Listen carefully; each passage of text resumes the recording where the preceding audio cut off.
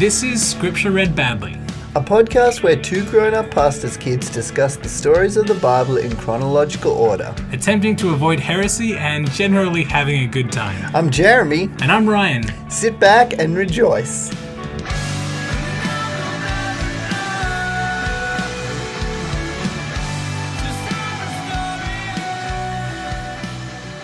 Hello everyone, today's Bible verse comes from Leviticus 20 verse 27. A man or a woman who is a medium or a wizard shall be put to death, they shall be stoned to death, their blood is upon them. So all of our Dungeons & Dragons characters from now on cannot be wizards, they must be warriors or rogues. This is Scripture Read Badly and I am Jeremy.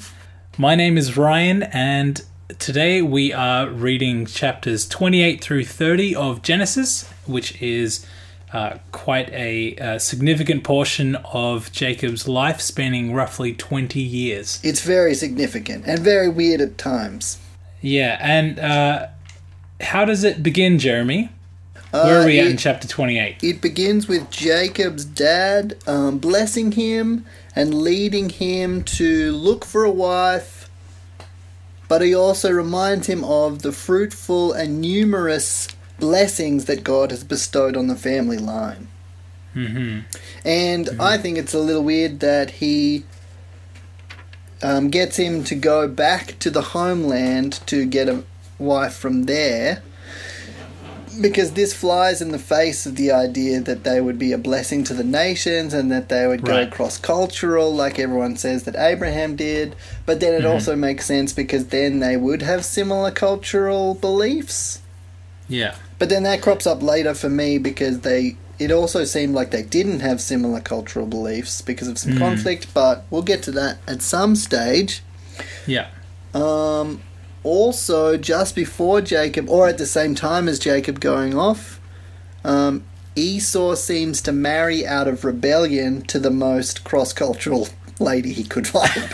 To the exact people that Isaac was like, please don't marry those guys. And Esau's like, I'm going to marry those guys. Yeah.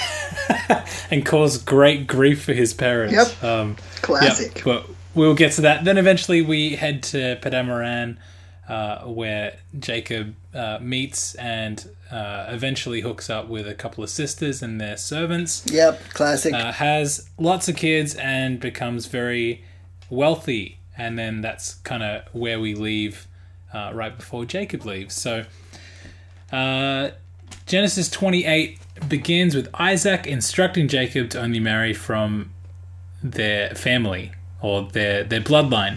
Yep.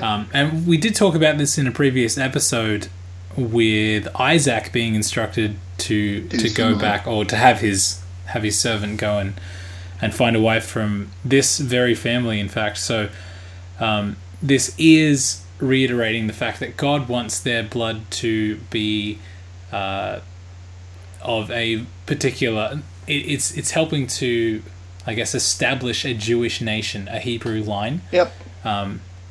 With all this incest and stuff. Classic incest. Which at the time was not against God's instructions, obviously. And it was really only with the law that was brought to us through Moses that we discover that incest is no longer what God wants us to do, but He wants us to, not degenerate, as it were, genetically. Yep. Okay, so the fact that it's the same family probably, like I just said, ensures that the genetics are more distinct. And I wanted to note that Abraham, Isaac, and Jacob then all married from this one family. Yep. Because Abraham's half-sister or sister, something like that, was Sarah, and then her niece, or their niece, I don't know, was Rebecca, blah, blah, blah. And then Rebecca is his cousin? Yep. Or something? No. Yeah, his next one, Leah, and... Yes. Rebecca, right? Leah and Rachel. Yeah. Leah and Rachel are Jacob's cousins. Yes. Okay, so then we move on. We see that Esau... it's interesting the way the Bible words this. It says Esau sees that the Canaanite women didn't please his father or didn't please his parents. So he just marries Mahalath, the daughter of Ishmael, which I wanted to point out here could be that it was him rebelling against going back to that particular family that Isaac instructs Jacob to go to, but instead he's kind of marrying along the promised line through Ishmael, maybe. Yep. So maybe he was rebelling, but then he justified it by saying, well, she is the daughter of Ishmael, and Ishmael was Abraham's son, so I'm keeping within the family, so you can't really hold that against me. Or he could have just been rebellious. It could have just been rebellious. Which one do you think it was? I would like to think that it was rebellion. Mm-hmm.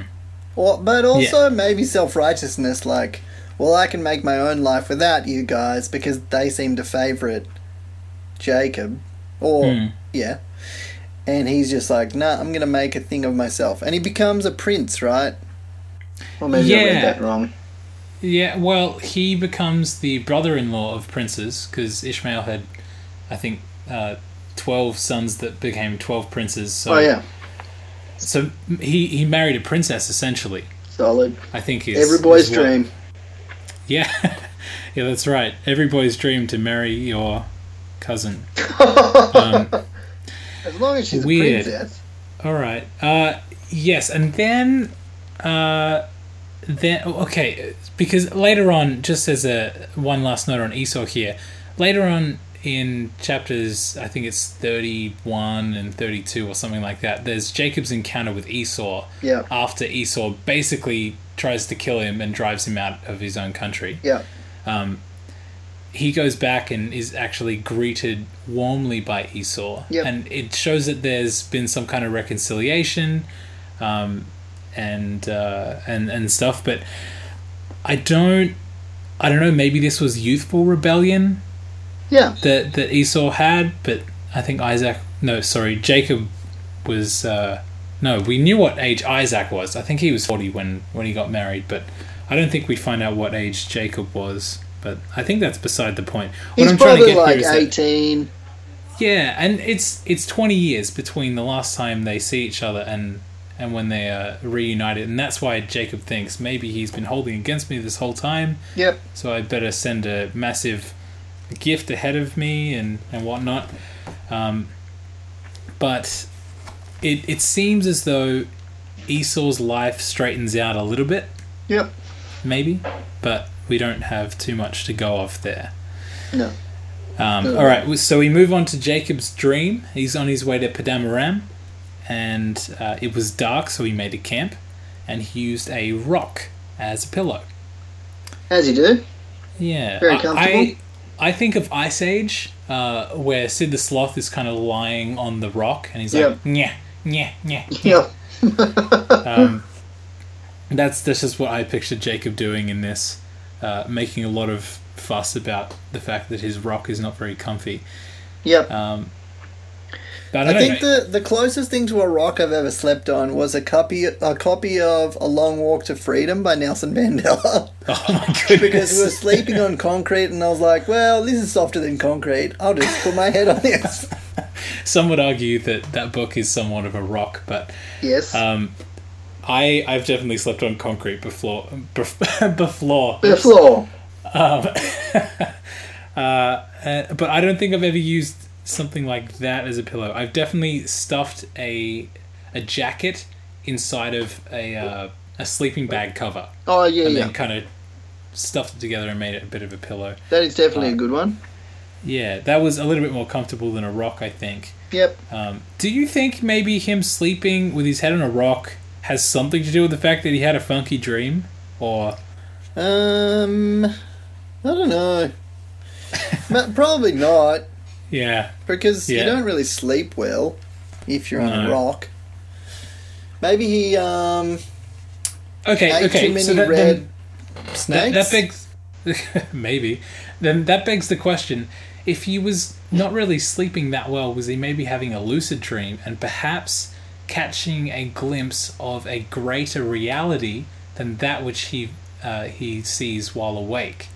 Yeah. So maybe while he's kind of half asleep, he's like, "Oh, I can't believe I am trying to sleep on a rock," and then he sees heaven. He sees a ladder going up and down heaven with messages going up and down on it. And so then it's kind of like him peering behind the curtain a little bit. Yep. I don't know. And it must have been tangible enough for the rest of his family line for a long time to believe it. So it couldn't have just been, oh yeah, I woke up and I felt like I had a nightmare, but I forgot all the details. Like, it must have been so real and so detailed to him that he remembered it. Because I think later on in this passage even, he holds to that promise.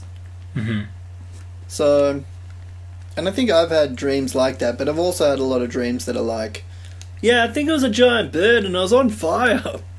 But it wasn't like enough that I took a message from it. Yeah, and I've had a couple of dreams where I've woken up having learnt a lesson somewhat, learned a spiritual lesson. I had one where I learnt the power of declaring Jesus' name. Yep. Yet when I try and explain that to people, it kind of plays out like a movie in my head, but to other people, it's just this spattering of random images and it doesn't really make much sense. But from what I've heard, from what I understand, people that have encounters with angels or see angels or something like that where it's kind of an undeniable experience, that kind of sticks with them. Yeah. And that's not something that they easily forget, and often if they see angels, it's in a way that makes sense, even if trying to describe them doesn't. The setting, everything that happened during that encounter usually makes sense and stands the test of time. Yeah. Great. So there's a ladder, not a stairway, to heaven. Angels are going up and down, and God stood at the top, and he blessed and established Jacob as part of the promise. And that's interesting because we saw earlier that Isaac blessed Jacob and not Esau, and kind of said, now you're part of the promise because you have the birthright, apparently. But this is God confirming that blessing that Isaac gave, and establishing Jacob as part of the promise, even beyond what his father did. Yeah. Which is cool because there are times in a son's life where it's like, oh, this is the family's thing, but this isn't really my thing. So it's cool that God confirmed that with him personally. Yeah, and that could have even been a moment like a lot of us have, where we grow up in a household of faith, and then when we are a certain age, we kind of begin to doubt things, or we don't really know what to do with the beliefs that we were handed down.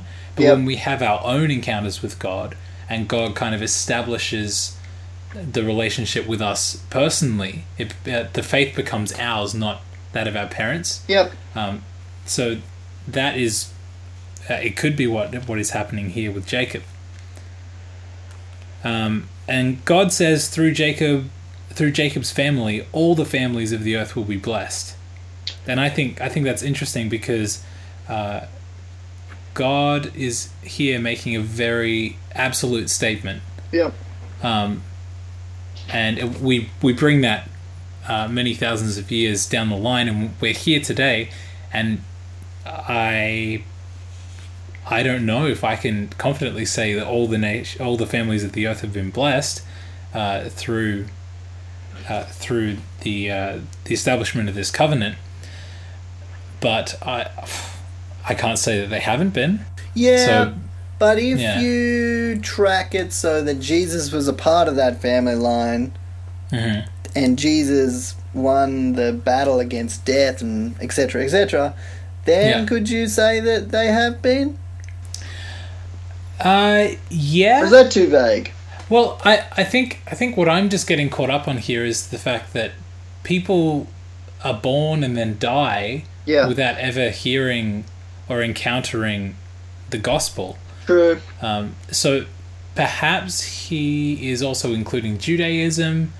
No, he's definitely including Judaism. But I just don't know if you could say that somebody that grows up and lives their entire life in a South American tribe who never hears about Jesus, never whatever. But then I don't know, perhaps that's including not only Jesus but the Holy Spirit. Yeah. So when Jesus left and the Holy Spirit came to earth, he became accessible to all families of the earth. So maybe that's it's a bit of a mind bender, but maybe that's where he's going with that kind of an absolute statement. Do you remember that show Mindbender on an episode of Lena and Woodley? No, I am too young for that. Whoa, you need to get on it. It's a good show.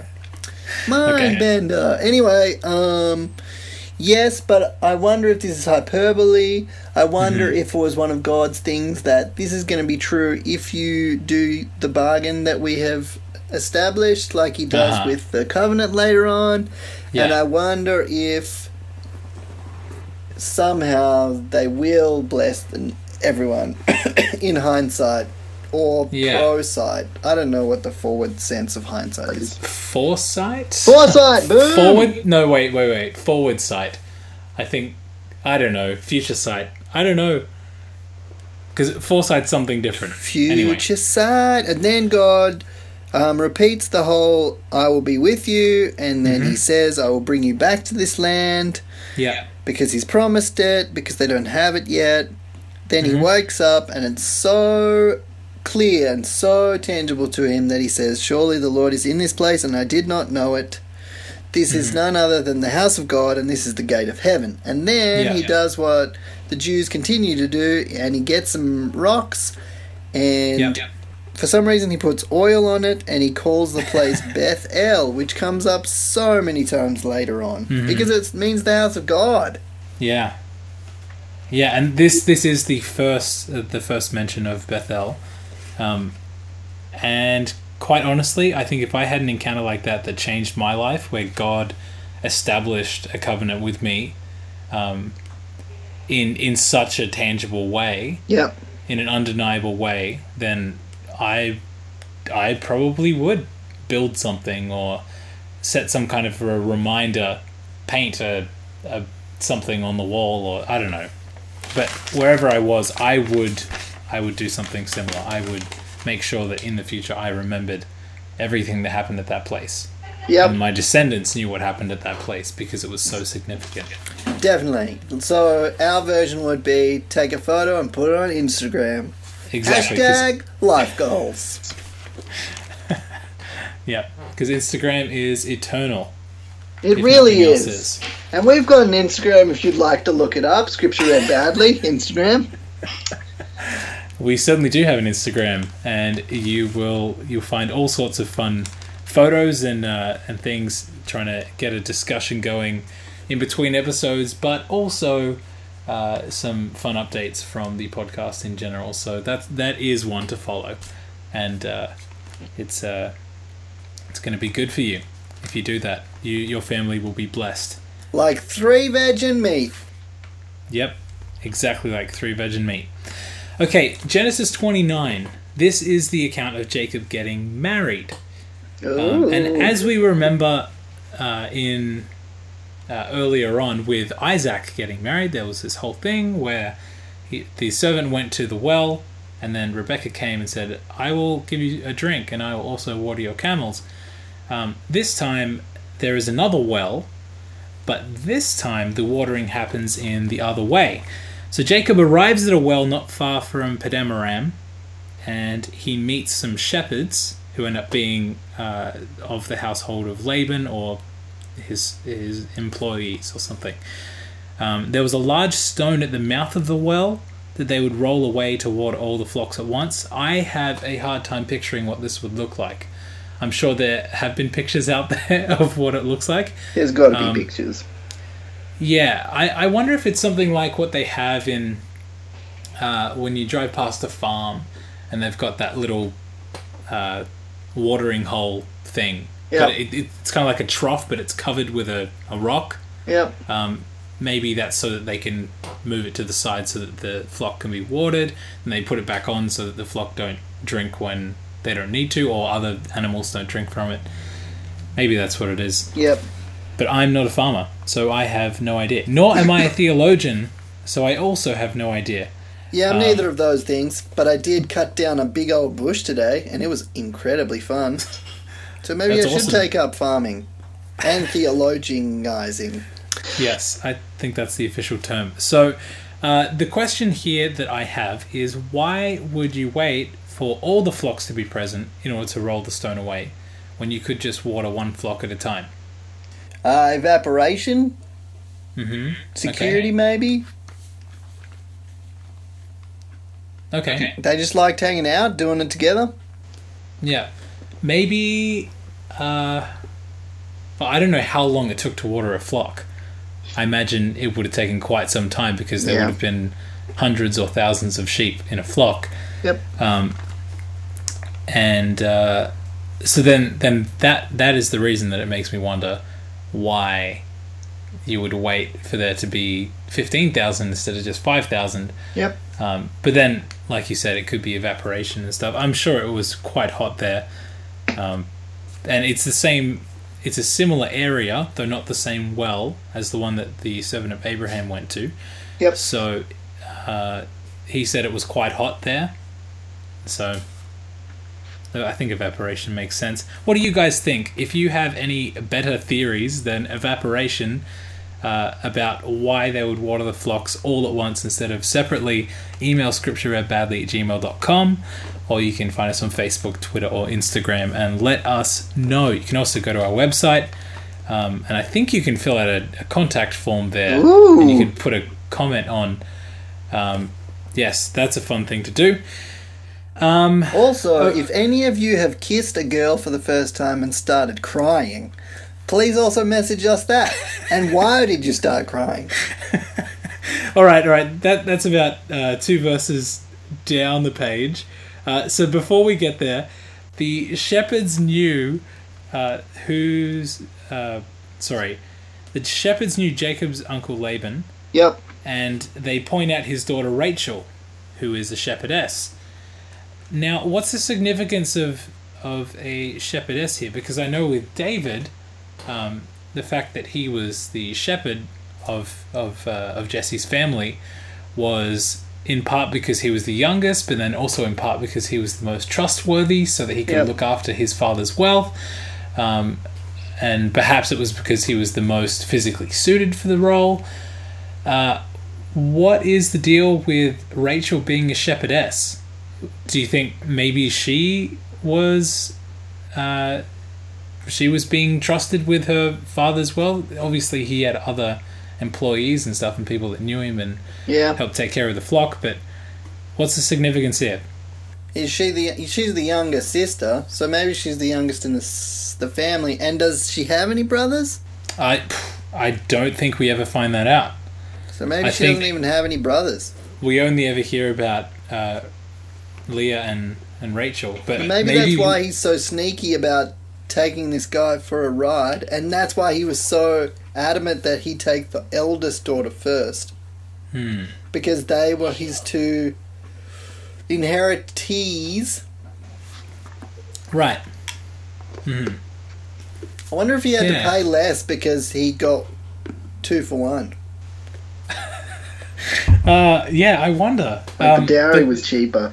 The dowry was 7 years of work, but we'll get to that in a little bit. So I think the wording in chapter 10 is a little bit funny. It says, Now, as soon as Jacob saw Rachel, the daughter of Laban, his mother's brother, and the sheep of Laban, his mother's brother.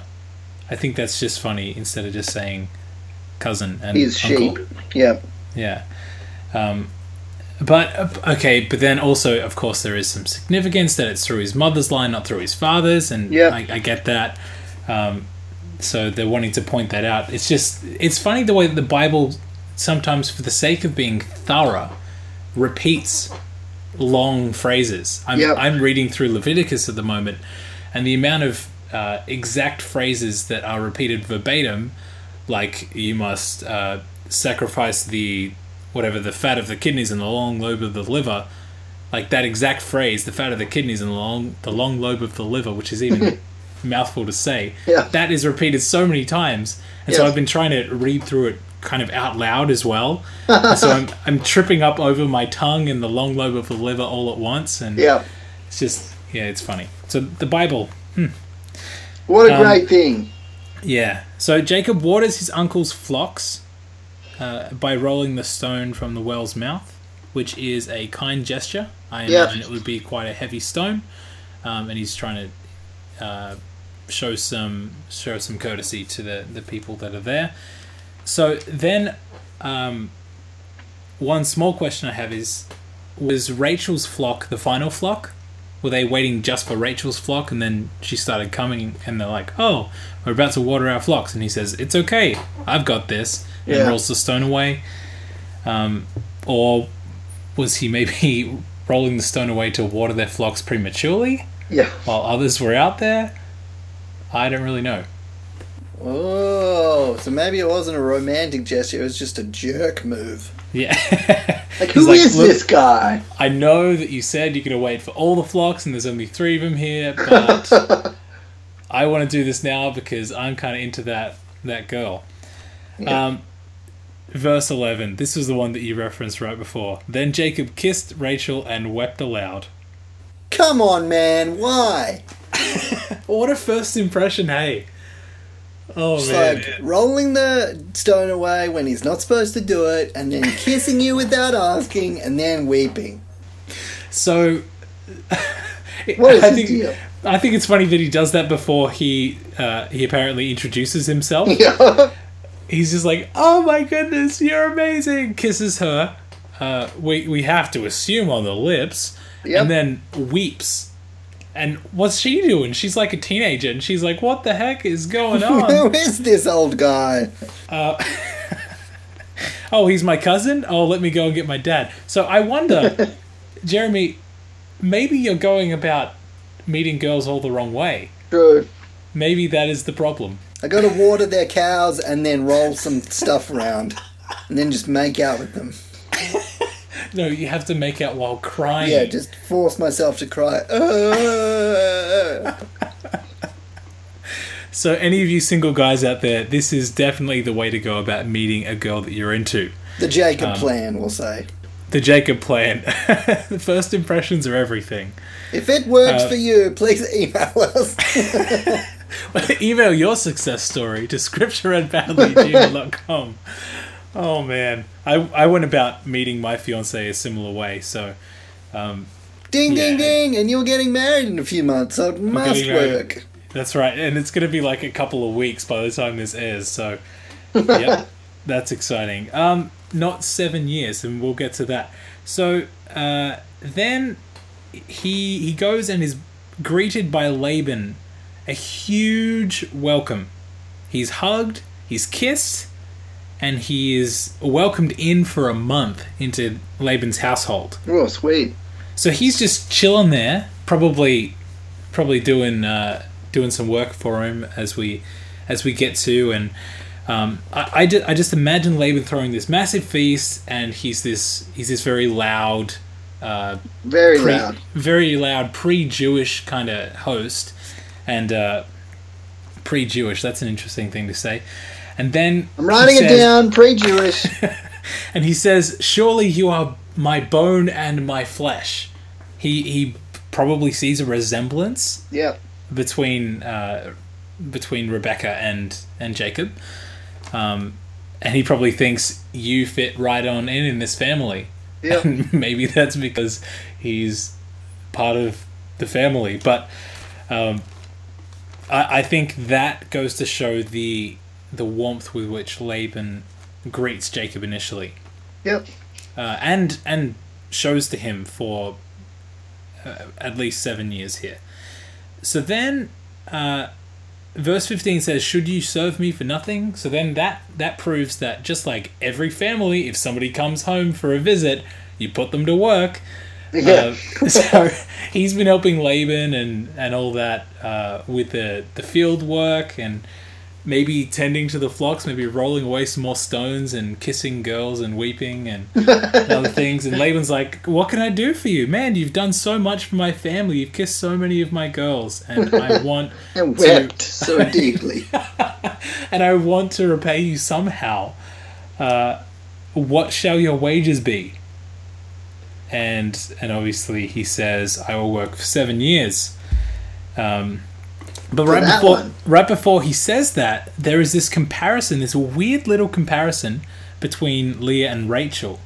And it says Leah was poor of sight. And then it says, but Rachel was beautiful in form and appearance. I just think it's weird that Leah's poor eyesight is pointed out while Rachel's beautiful appearance is pointed out. Really? Mine says Leah's eyes were lovely.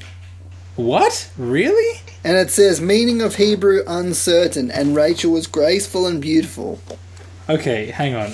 I'm flicking through the Bible here. Mine says Leah's eyes were weak, but Rachel was beautiful in form and appearance. Huh, interesting. That is so odd. There is a footnote. There's got to be something that was outstanding. Yeah. In Rachel, that he was like, I want that one more than this other one. Yeah, exactly. And we obviously saw that with the way that he greeted Rachel. But then he says, I will serve you for 7 years in order to marry Rachel. Side note, was Rachel really young? So was she too young to be married and that's why he said 7 years? Oh, yeah, but they probably did stuff like that all the time, right? Yeah, probably. So maybe, okay, the seven being the most holy number. Maybe that's showing that it was a perfect amount of time that he chose to serve. So maybe it was just poetry there. But if it was 7 years, she would have been old enough. Yeah, that's right. Regardless of how young she was at the beginning. It would have given Laban plenty of time to warm up to the idea of giving Rachel to him. So Laban agrees and allows him to be part of his own family, staying in his own house until the end of the 7 years, which is amazing. And if you've ever gone back home and stayed with your parents for a while, I'm sure you understand how incredible it is and how much you kind of being part of the family is not only a blessing to the family, but it also alleviates many external pressures that you would usually have living on your own, like buying your own food and everything. So, there are definitely perks to being at home. Then it says the 7 years seemed to Jacob but a few days because of his love for Rachel. Oh, cute. It just sounds like such a fairy tale sentence, doesn't it? Yeah, and then it just gets gross. And then Jacob asks for payment so he can finally go into her. And there's a space in between the word in and to. Don't want to get too crude about that. Don't get crude, everyone out there. No. Especially don't read scripture badly. Yeah. That's not a good idea. You got to do it goodly. Mm-hmm. So, at the end of the 7 years, he says, great, so I've served 7 years, like I said, so could you kind of pay me? And then Laban throws this massive feast, and this whole part here confuses me no end. Yeah. So Laban throws a wedding feast. So was the bride not present? Was Rachel there in a white dress, or was it like the bride was the whole feast thrown for Jacob? And then at the end of the feast, his blessing sends him into his daughter's room. And that's kind of how they consummate their marriage. And then he's so mad crunk that he doesn't realise until the morning. I know. I had the note too. Was he drunk? I assume so. Surely he would have known the difference between Leah and Rachel. Yeah. Unless you would hope. Leah didn't make any sounds whatsoever. Yep. And if he could see, or if he, I don't know, knew the shape of her face, I don't know. Maybe. Or maybe he was blind. Maybe he was blind. Maybe he was taken after Isaac. and deaf. It's just so weird. I'm not very familiar with ancient Hebrew weddings. If anybody out there is, then feel free to email scripture@gmail.com. Oh yeah, send us deets. We would love to know all about ancient Hebrew weddings and whether or not the bride was present or if she was the present. Oh, I see what you did there. Yeah, so then in the morning, Jacob wakes up and boom, it's Leah. How the heck did that happen? How did he not realize? It's so weird. Side note, Leah probably had ample time to get married before this. Yep. So I don't know what Laban was doing, holding her off. Maybe he thought no one's as good as Jacob. Or maybe she was so terrible looking that he was like, nah. No one wants that. Her eyes were so weak that nobody wanted her. Or her eyes were beautiful, depending on... Her eyes were so lovely, nobody wanted her. Or her eyes were so lovely, nobody was good enough for her. Oh, there you go. I don't know. I think the whole thing's just weird. How super weird. Laban just didn't want to... I don't know. Obviously, he didn't... And he says he didn't want Leah to get married after Rachel. That's just not the custom of their culture. Yeah. And I kind of understand that, using the birth order and the patriarchy and how everything worked back then. Yeah. But at the same time, there was so much time. 7 years is a long time, and presumably Leah was at least a year older than Rachel, so she would have been eligible for quite some time. It's just weird. Very weird. So then Laban says, finish the 1 week of this honeymoon, or the wedding festivities, and then I'll give you Rachel. For another 7 years, son! Yeah, that's right. That's right, he has his fingers crossed behind his back. Yep. And he says, if you serve me for another 7 years. Then it says that he finally got married to Rachel. And then it said, Jacob loved Rachel more than Leah. Can you imagine? So obviously they would have... I can imagine this couple of daughters. Yep. They'd talk about how lovely Jacob is for 7 years leading up to this point. Then all of a sudden, Leah's given. She's like, boom, I'm the best. Booyah, I have him for a whole week. Just me. And then Rachel gets married, and there's presumably another week of celebration and whatnot, even though everyone, I'm sure, is going, what the heck? Yep. And then, how many feasts can Laban throw? Well, at least two. How drunk can Jacob get? Lots. And so then that... I can't imagine there was too much rivalry, too much jealousy happening before this, because clearly Jacob loved Rachel, and everybody knew that up to this point. Yeah. Then all of a sudden, Leah gets him instead, and then that kind of begins the resentment of Leah towards her sister, and then Rachel towards her sister. I have an all caps note here.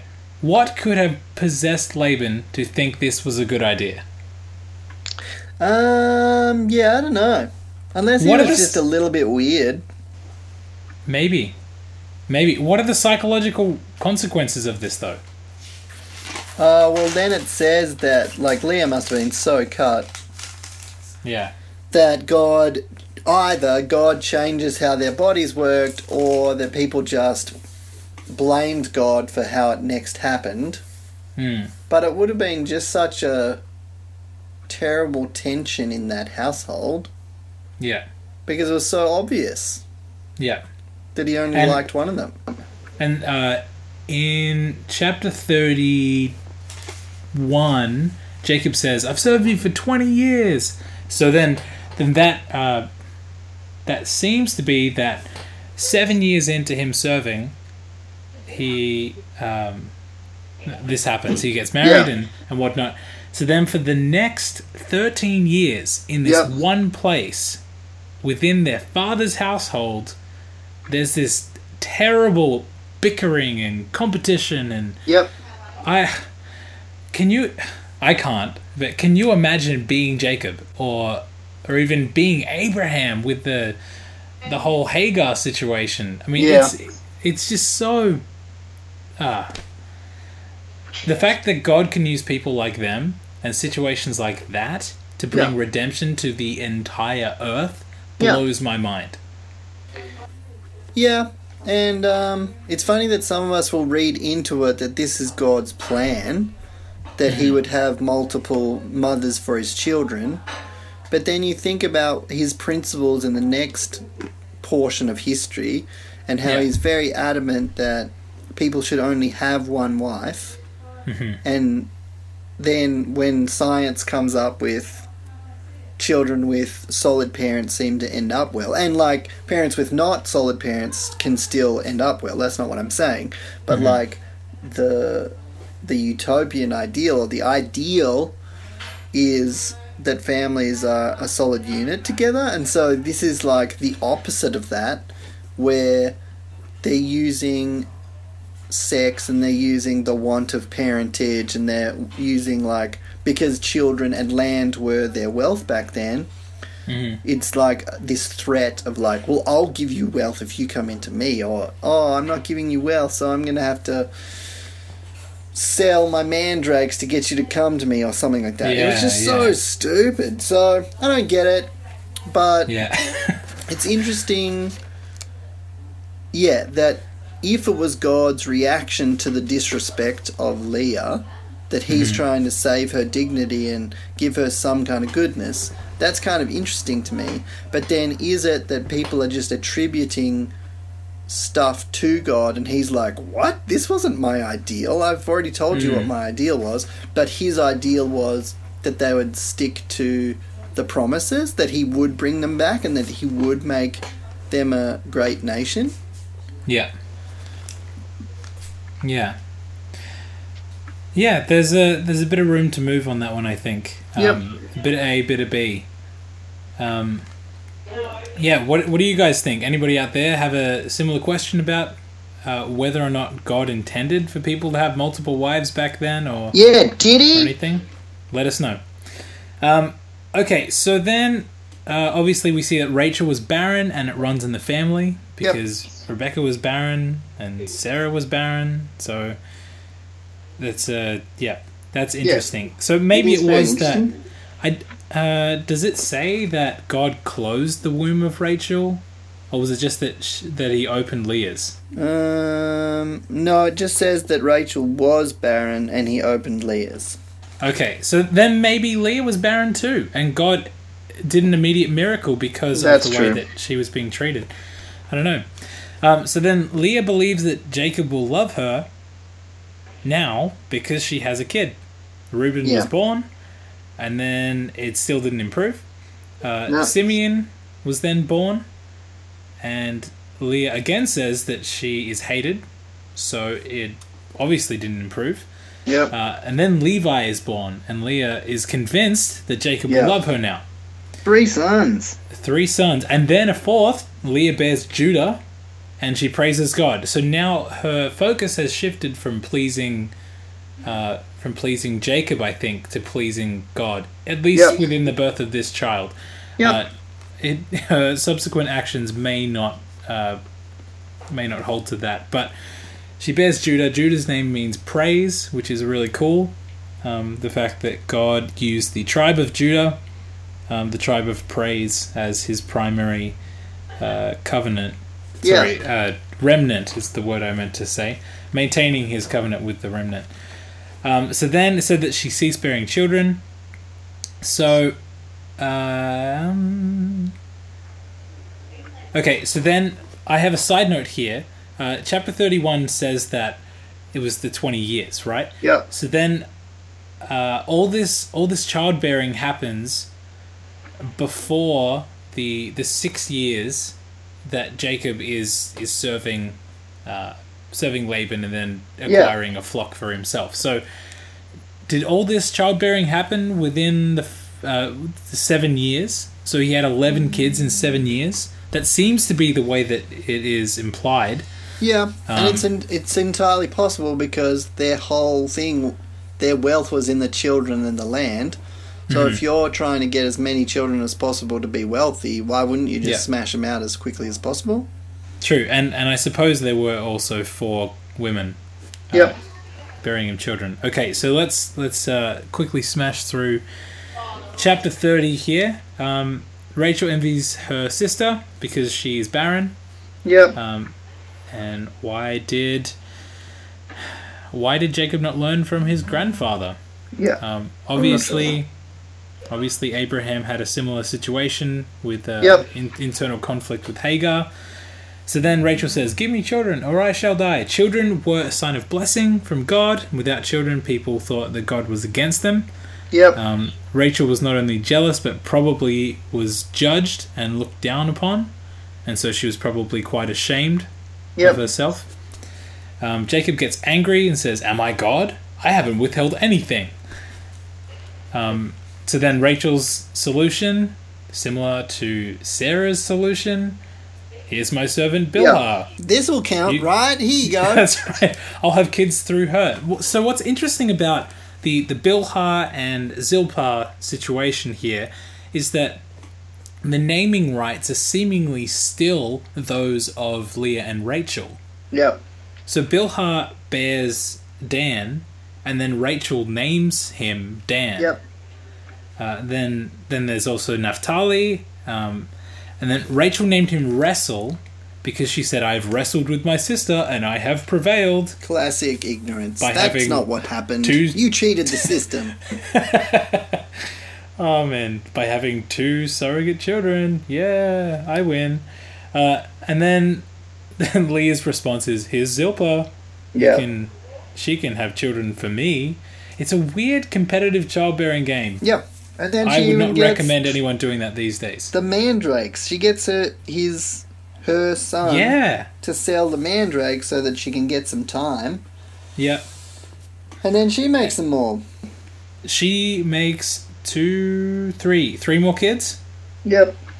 So she bears Zebulun, then Dinah. Hang on. Issachar, then Zebulun, then Dinah. Dinah, we see later on with a terrible encounter that she has with some people, and then the subsequent slaughter of those people. Yep. Interesting story. So then God finally opens Rachel's womb, and she bears Joseph, and she was overjoyed. Yeah. And basically named him, "May God bless me with another kid." Yep. So there's that. Jacob requests being sent away to his own country, to Laban, saying, "I've served you for all this time. Can I please leave? I'm going to take my wives and my children for whom I have served you." So then that seems to be 14 years into his stay. 11 kids in 7 years is a lot. I imagine there's a lot of sleepless nights happening in that household, but I suppose it would only be for a few years, and then you sleep when you're dead, right? Or they did have slaves, so they probably slept great. Oh, true. Yeah. That's what you got to get, people. Some Get slaves. Yeah. Okay, so then Laban says that he has learnt by divination that God has blessed him because of Jacob. He was divining, apparently. Oh, you got to divine too. Yeah. That's how you know things. Yeah, the footnote in my Bible said divination was later outlawed by God. So Laban's divination here was inquiring of spirits, not God. So it was sinful, yet he still learnt the truth. Oh, okay. I don't even know if it would have taken a spiritist to work that out. No, but apparently true.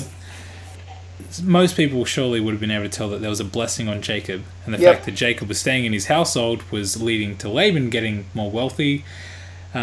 Jacob confirms that to be true, which is part of the Abrahamic blessing. Bless those and I'll bless them. Yep. Laban asks Jacob what he wants in light of the blessing that he has brought.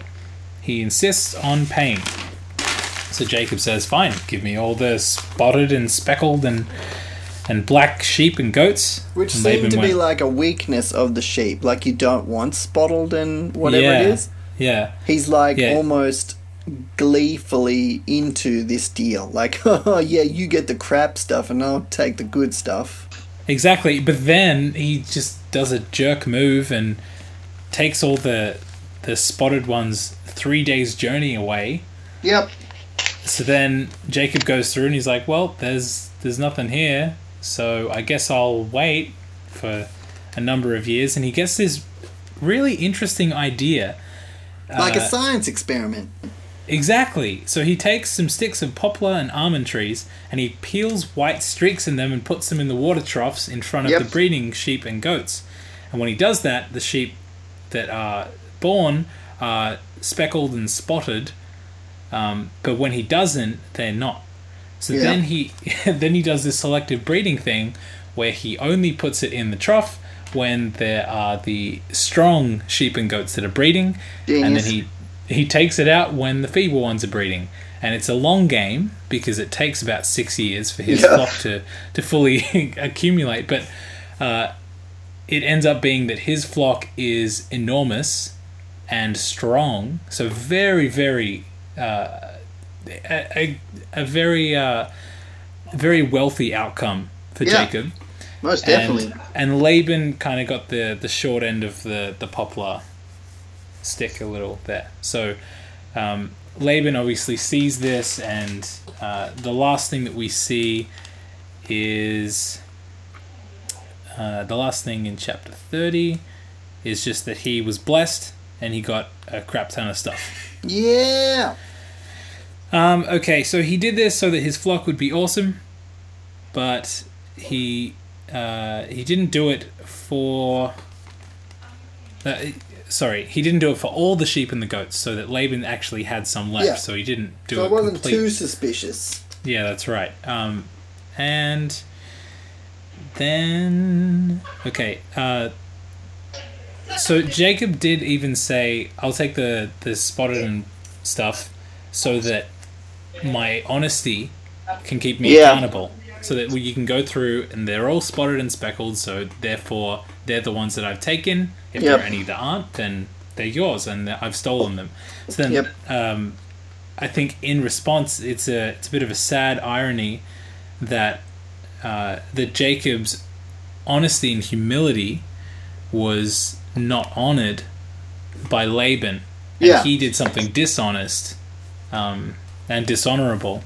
And then that led to a bit of tension, which ultimately led to Jacob getting out of there with all his stuff. He kind of flees from Laban, and then later Laban comes back and says, "Come on, man, all this stuff belongs to me." And Jacob says, "I have done nothing. I've done nothing wrong." Prove it, buddy. And then Laban kind of eats his pride a bit, swallows his pride, and they make a covenant, kind of reestablishing some reconciled relationship. So that's kind of where we leave Jacob this week. I think the next thing that we'll jump to is to Joseph. So we're going to skip past a couple of chapters of Esau and Jacob's interactions, but we will reconvene with Joseph and Jacob's children becoming the major focus of the story. So, do you have anything else to say, Jeremy? No. Do you have nothing else to say? Well, I do. I could talk for a lot longer, but my family is waiting for me at dinner. Yeah. So is my fiance. Bam, bam, bam! Double family! Yep. So this has been Scripture Read Badly. My name is Ryan. My name is Jeremy. You can find my writing at anotherunnecessaryblog.wordpress.com. And you can find mine at don'teattrash.com. You can find us on Facebook, Twitter, Instagram, and you can also go to our website, scripturereadbadly.com. Yeah. And you can check out what is there, as well as leaving us a contact form if you want, or you can email us, scripturereadbadly@gmail.com. We'd love to hear from you. Leave us a rating and review on iTunes. That helps us, I think. Yeah, it does. And we are very excited to move on to the story of Joseph, and I hope you are too. Thanks for tuning in this week. Definitely. I never know how to sign these things off. Sign us off, Jeremy. Peace out, all you guys and girls. Perfect sign off.